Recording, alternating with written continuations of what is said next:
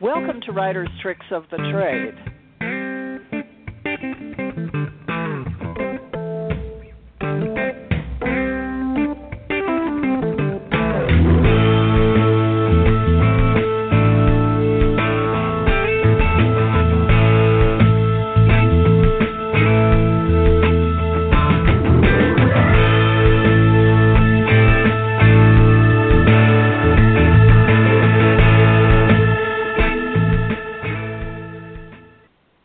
I'm Morgan St. James, and tonight's topic is, well, have you ever felt like you were stuck in a writer's rut? Are you using the same scenarios or descriptions you've used before over and over?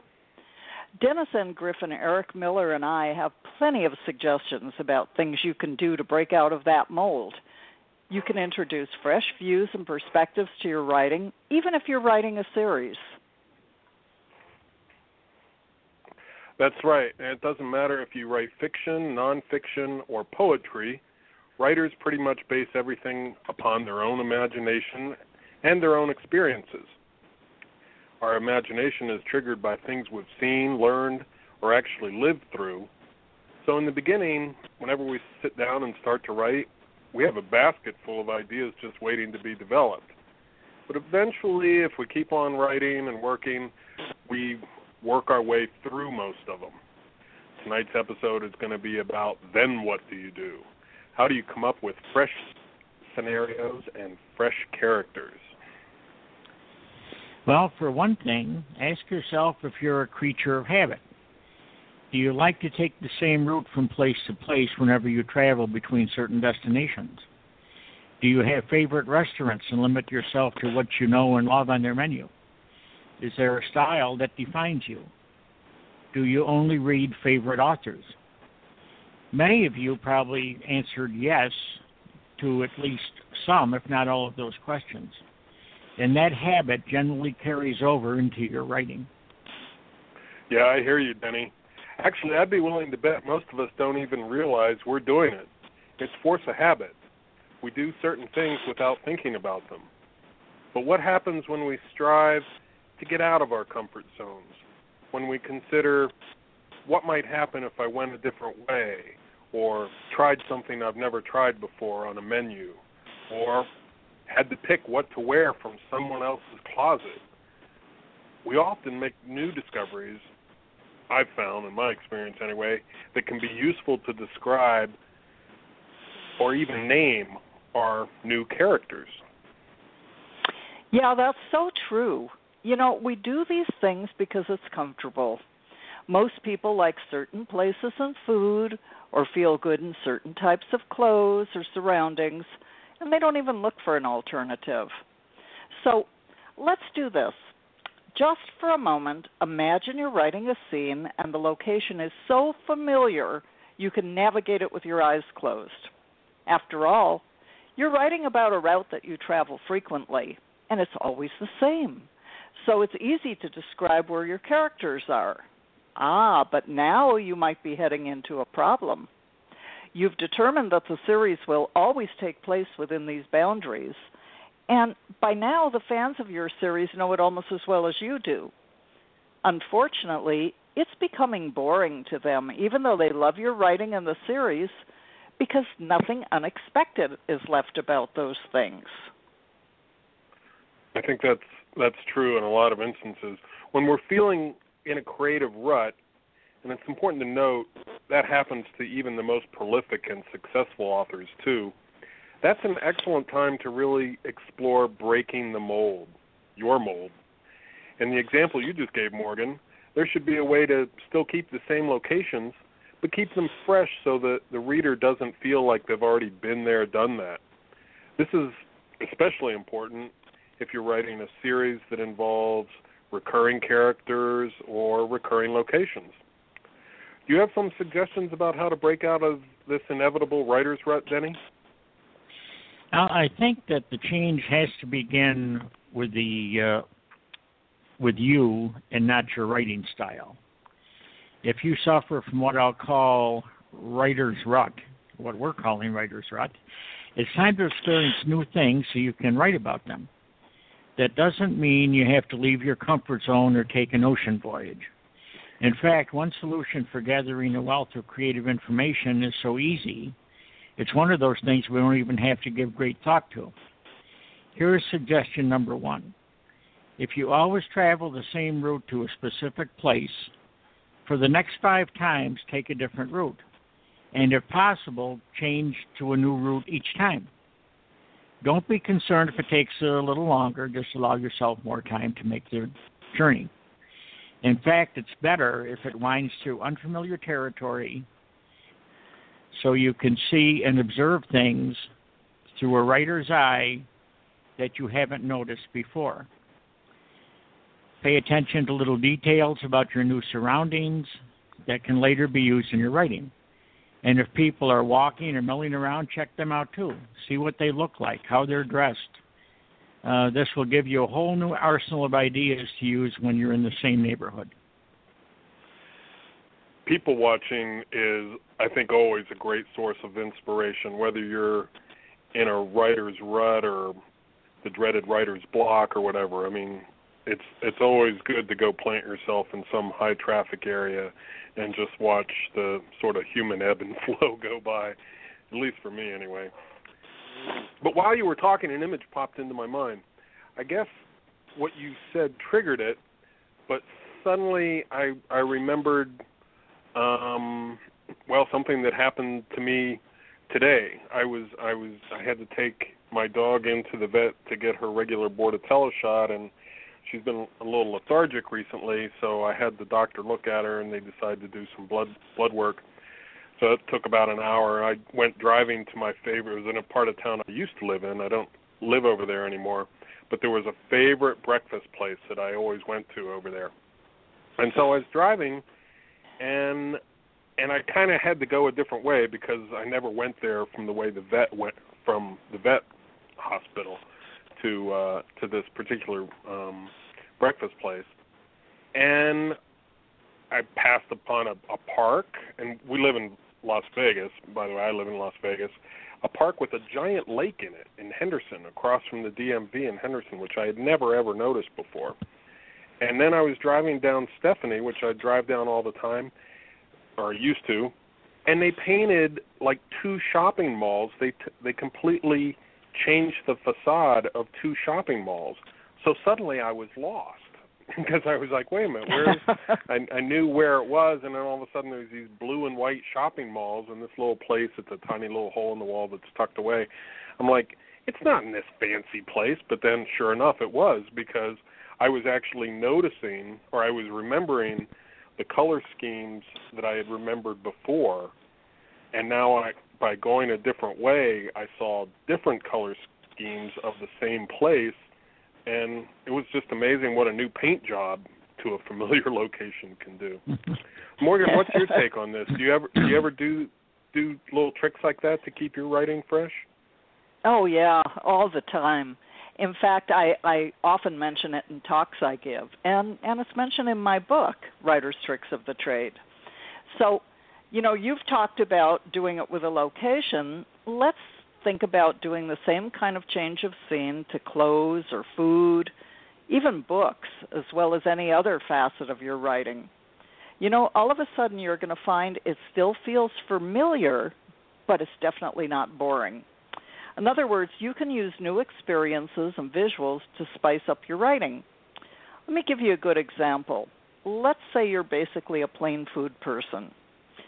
How about trying the Indian restaurant or the Thai restaurant down the street from the one you always go to by habit? That way, even if you don't like the food, now you can use how you felt for your protagonist to know what it tastes like, and maybe they even have a passion for this type of fare. And, as creativity goes on and you think about plots, maybe their passion for this kind of food could even result in the basis for a new action or scene. Maybe they're tasting this food for the first time, though. So now you have the emotions and thoughts of the person who either loves it, likes it, or even hates it. You can choose the one you want to give to your character because you've experienced the ambience of the restaurant, the servers, the aromas, everything you need to create a scene with a fresh perspective. Who knows? Maybe you'll discover a new favorite food as a bonus. And, here's another possibility. You have to ask yourself if you always dress in, say, muted tones. If you do, try adding some vibrant colors and think about how you feel when you look at yourself in the mirror in these unfamiliar colors. Maybe it's the other way around. Maybe you always dress in pastels or bright colors. If that's the case, try dressing in muted tones or earth tones and see if it makes you feel different. Color psychology is very interesting, and it can have a lot of effects on thoughts that go through your mind and the feelings that you experience. So when you've done something like that, those are things you can transfer to your characters. Yeah, that's absolutely true. Everybody has their own feelings about different colors in the color spectrum, and it's important to sort of experiment with those different colors. Like, if you hate black, you got to ask yourself, well, why do you hate black? Instead of just never putting your characters in black clothes, you have to push beyond that. Or like you were saying with pastels, if you always have all of your female characters in sort of pastel sundresses, that's going to get old pretty fast, and it shows that your characters don't have a lot of range. So why not put one of your female characters, whether she's a protagonist or antagonist, in black? Then what does that do? If you have a good girl in black, that's kind of going against the I'm a good girl. I wear black. Right. Hey, let me put one thing in here too, Eric, that came up while you were saying that. Color can be a great memory motivator too. Oh, and just the same way sounds or music or things like that. And this is something that could trigger a character. Say they always feel anxious when they see somebody wearing blue, and it's maybe because they were an abused child and their abuser was always dressed in blue. Just little things like that where you can introduce the unexpected. Right, and that's a really great mime to use, because then your reader will know that every time your character sees someone dressed in blue, that he or she is going to have that reaction of not trusting them or being afraid of them, because you've conditioned your reader to believe that the character you're talking about has this very, very emotional reaction to a color, whether it's blue or green or yellow or whatever you happen to pick. Your reader is then going to identify with that character every time they come across that color.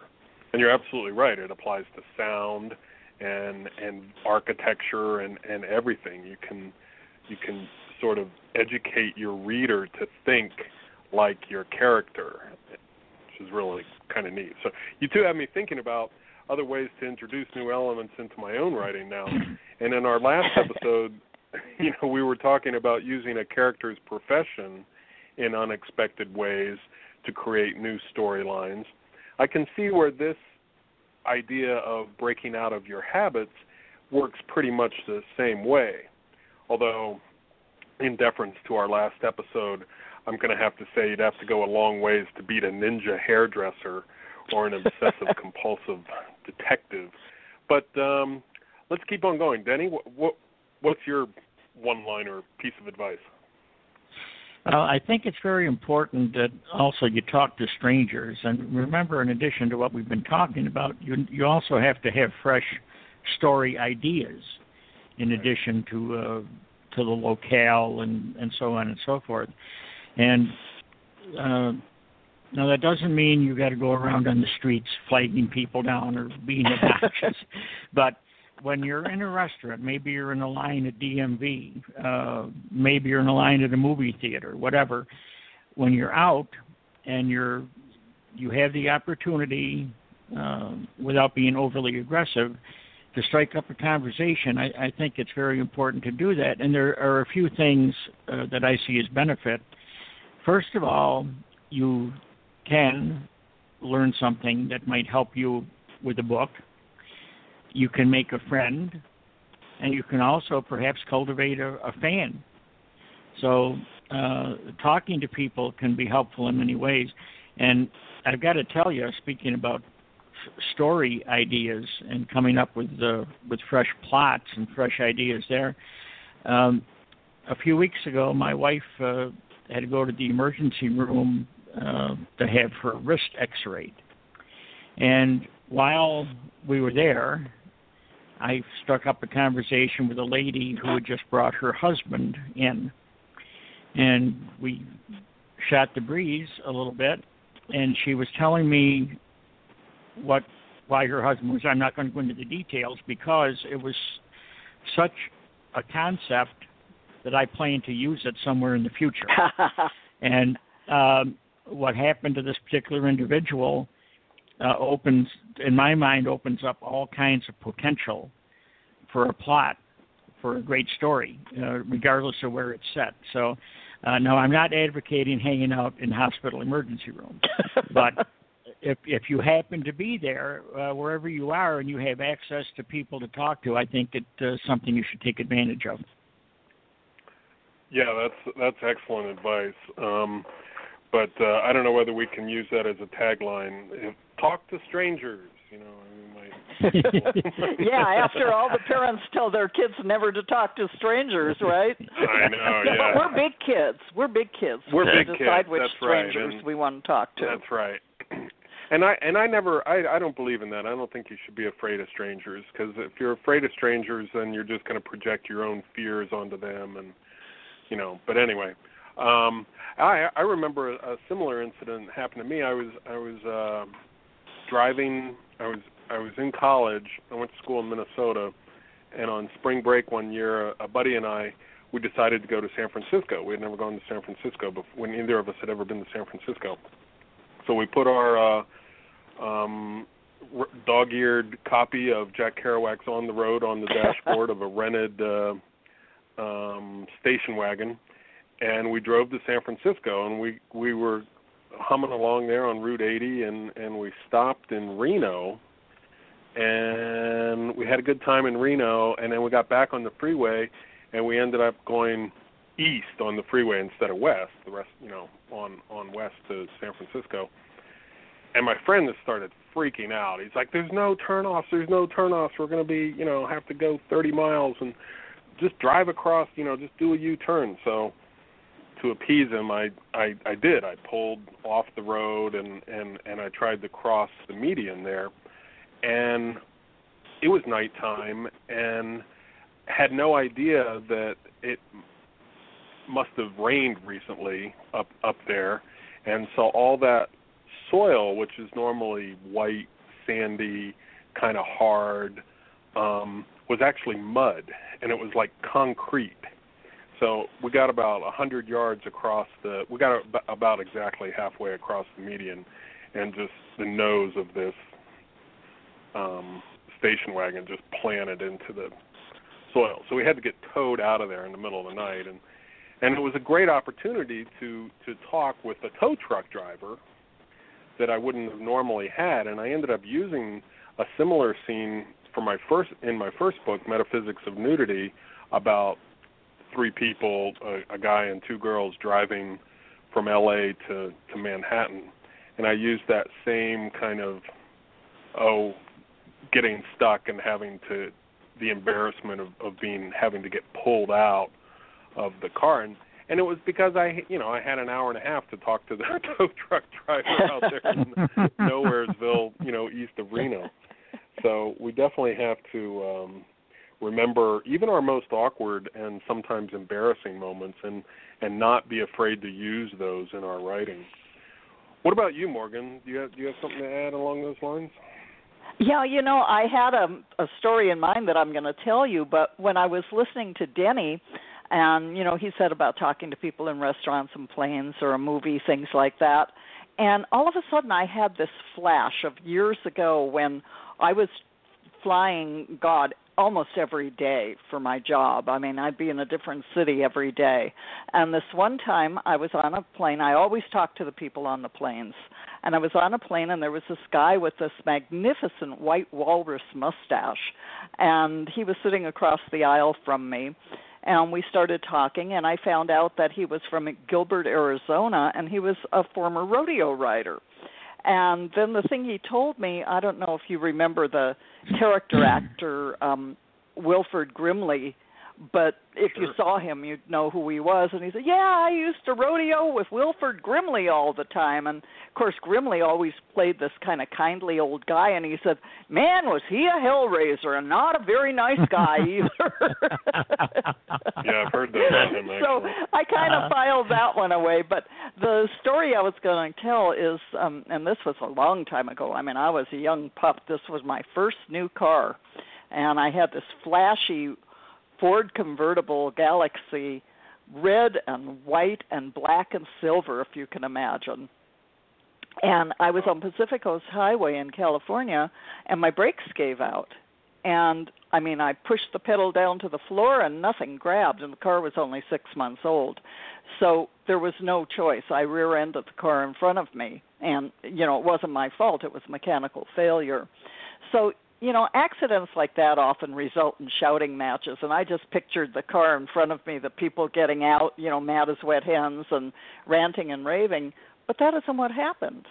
It turned out that the couple in the other car did understand it wasn't my fault when I explained that the pedal went all the way to the floor and nothing happened, and besides, their car had almost no damage, and mine was a real mess. It had to be towed. By the way, the brakes were found to be faulty when it went to the Ford agency for repair. So anyway, as we talked, we discovered that we really liked each other. And we traded phone numbers, which we would have done anyway for the accident, but we traded them for social reasons. And we decided we wanted to get together. And so we got together after the accident, and we formed a friendship that lasted for over 5 years. And these people were people I wouldn't have normally met. But I loved hearing about their life, and they were anxious to know about mine.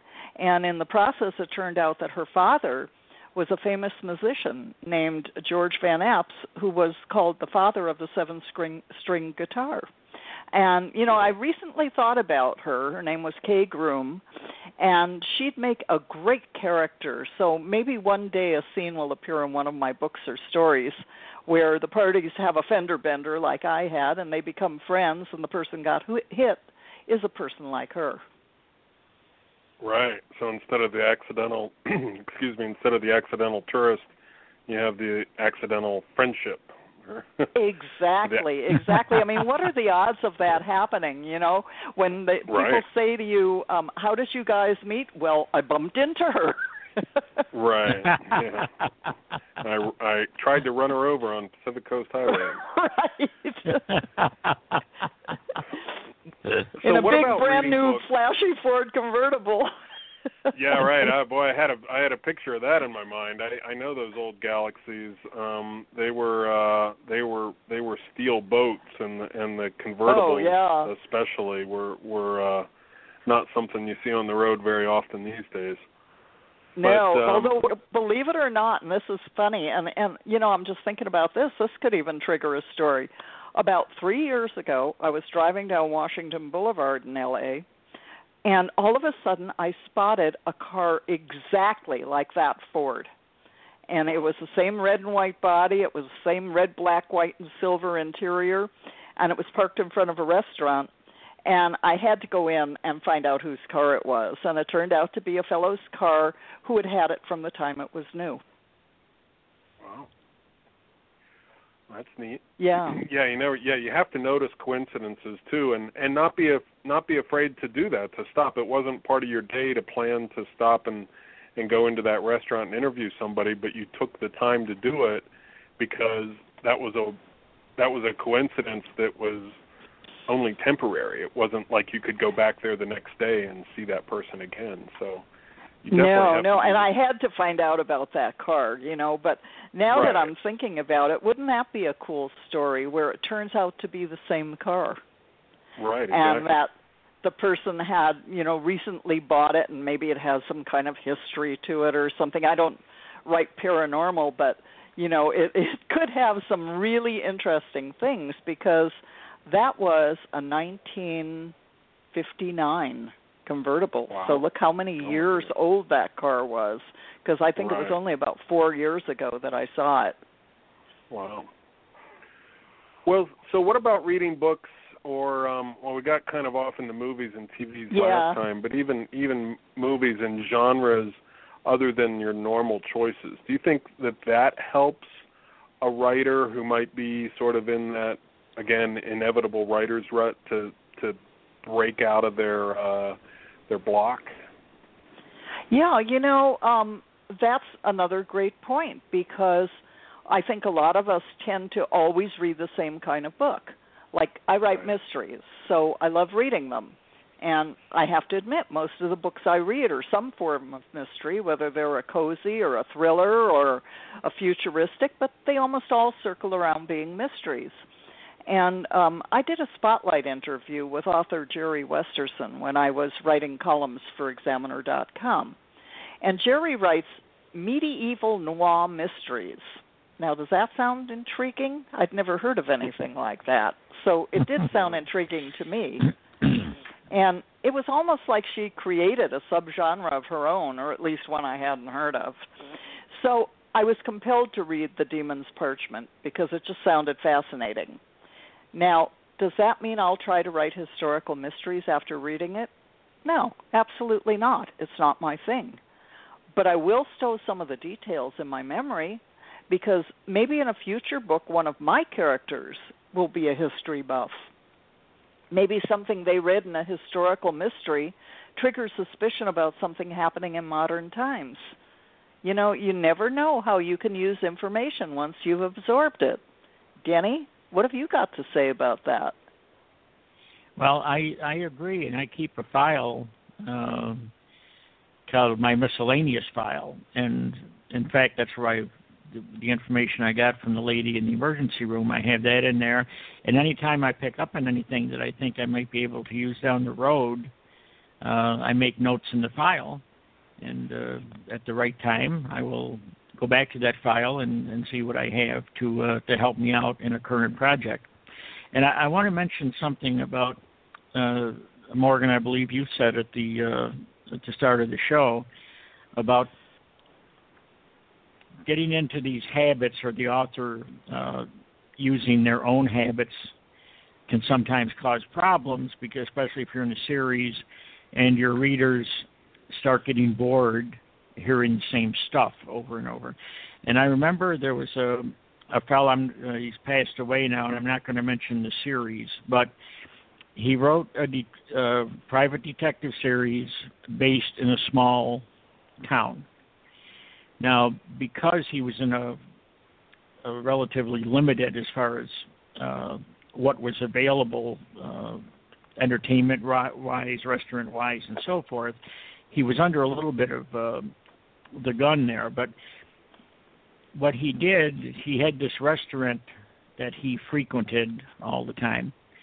And every day he had his favorite meal that he ate. And that was okay when I read his first book. Not quite so bad in the second book. By the time we got to the third book, and I could almost taste this thing. I mean, I knew what was coming. And I talked with him one day, and I said, geez, I said, did you ever think about having your detective maybe go to another restaurant or at least order something different?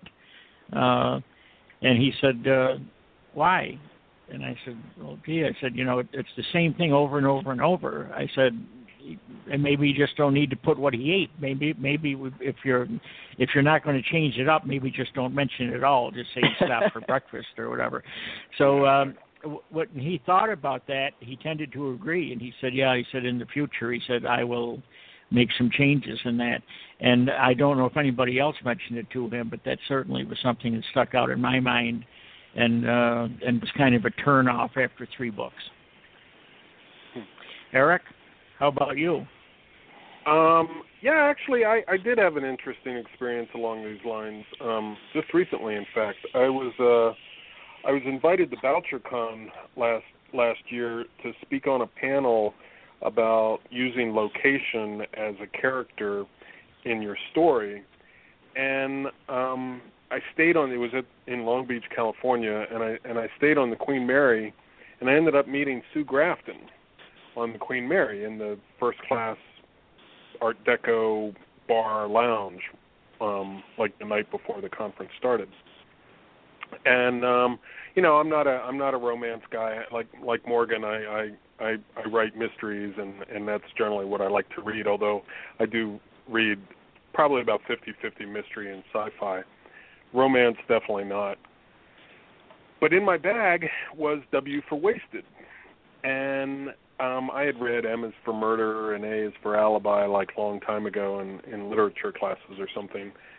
But I revisited it, and I went back because some of the things that Sue said in one of the panels that she spoke on that I sat in on was how her character, Lindsay Milhone, right, is sort of locked in the 70s. You know, she's written coming up on 25 books, I think, now with that character, and they've aged about 6 years. It's gone from like 1973 to 1978, 79 in the 40 years that she's been writing. And one of the things that she was talking about was how much attention she has to pay to that detail. And I think I've mentioned this before on other shows. One thing I didn't say was that I actually went and I revisited some of her work because it was interesting to look at that sort of main character. My protagonist is a female lead, and she's a lot tougher and a little bit more naive than Lindsay Milhone, I would say. But giving her that sort of softer, like, she is looking for romance, you know, she is looking, some of the elements by reading some of Sue's stuff, and because I've become friends with her now since a little bit, that I think it's really going to add to the sequel that I'm working on, because I had never considered, you know, I'm not turning my mystery series into a romance series by any means, but I am adding a little bit more element to it. She's not reconciling, but she's getting back. She's sort of in the same place as her ex-husband, and they're sort of forced to deal with their issues, and it just makes Dana a little bit more softer. And that was because, you know, I went out of my comfort zone. Instead of mysteries and sci-fi, I read a couple of romance novels. And I think it's actually really going to pay off, I hope. I could be dead wrong, and I've just killed my series, but we'll see. Well, it is a mystery after all. Yeah, it is. And love is a mystery, and your missing next door neighbor is a mystery. So I think it all. And in the sequel, she ends up living in the same place as her ex-husband. So I think it definitely is. I don't know.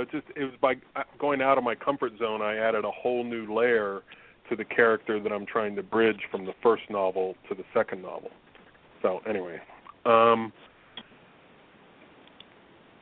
So I think we've given our listeners several ways to sort of keep ideas about keeping their writing fresh without really going far from their own backyard. You can just use your own local neighborhood and be aware of your own habits, and then consciously, purposely sort of seek to break out of those habits. So I think we're probably coming close to the end of our show. Morgan, how can people find out more about you and your stories? Well, I'm going to tell you that, but I've got to add one little thing in here. We've still got just a short amount of time. Good. You know, this isn't limited only to writers, because while we've been having this conversation, once again, I've had this thing pop into my mind. I was an interior designer for 20 years, and that's the same kind of challenge where you have to keep things fresh. You want to come up with new things. You want to be innovative and creative. And at one point, my partner and I co-designed a job with another designer, and we found out that she was no different than writers that are stuck in the rut, because she had one thing that she always did when she designed a master bedroom. And she would put a canopy over the bed, and the drawn-back side curtains are called portieres. And just about every picture we'd seen of a master bedroom that she'd designed had that. And so she was working on a job, and we were in her studio, and just for a lark, my partner said to her, "So, Sandy, what are you going to do by the bed in the master bedroom? Put up a canopy and portieres?" And she said, "Of course, what else?" So there it is. That's stuck in a rut. Anyway, for people to find out more about me, my main website is www.morganstjames, altogether, morganstjames-author.com. And I write many blogs and keep up more websites than I have time for, but there is a page called Blogs on that where you can find links to a lot of the other things that I do. Including this radio show and Writer's Tricks of the Trade. Yeah. Oh, that's. Yep. I think you were going to talk about that, but that's our new website for Writer's Tricks of the Trade Radio. I'll let you to handle that one. Okay. Well, let's get our plugs in here. My website, if anybody is interested in my For Rent Mystery Series, is VeniceDude.com for the time being. That's Venice as in Venice Beach, dude as in dude, VeniceDude.com. And like Morgan, I have links on there to other things in the For Rent Mystery Series Facebook page that always posts, not always, not enough, but haunted places and stories just from around the world about ghosts. Denny, what about you? What's your website? You can find me at DennisNGriffin.biz. That's B-I-Z. Okay. All right. Well, Eric, I'm stepping on your toes, but I think it's really important to put in something that we forgot, and we should give the website for Writers of Southern Nevada, since they're now sponsoring our radio show. And Writers of Southern Nevada, Eric is president of Writers of Southern Nevada, and the website is nevadawriters.org.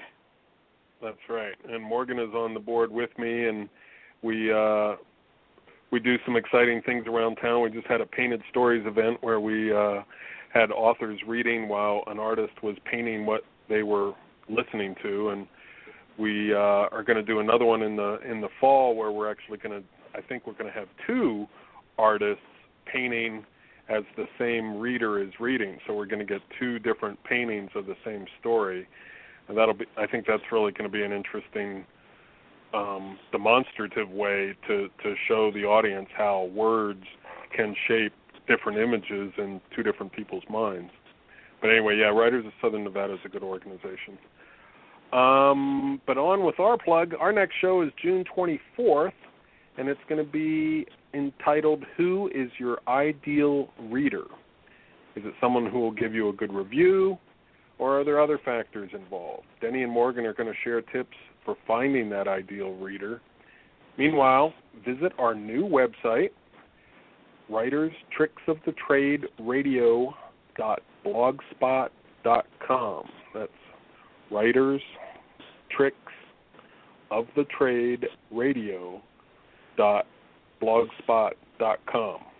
You'll find descriptions plus a handy show directory of this and all of our other archived podcasts, as well as a listing of upcoming shows.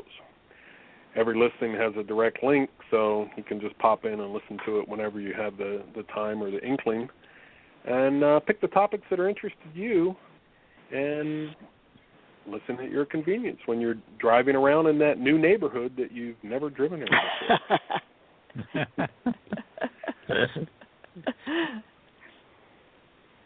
Okay, well, I guess it's time for all of us to say good night, and we will see you on June 24th. Thanks for listening. Thanks. Good night, everybody. Good night. Good night.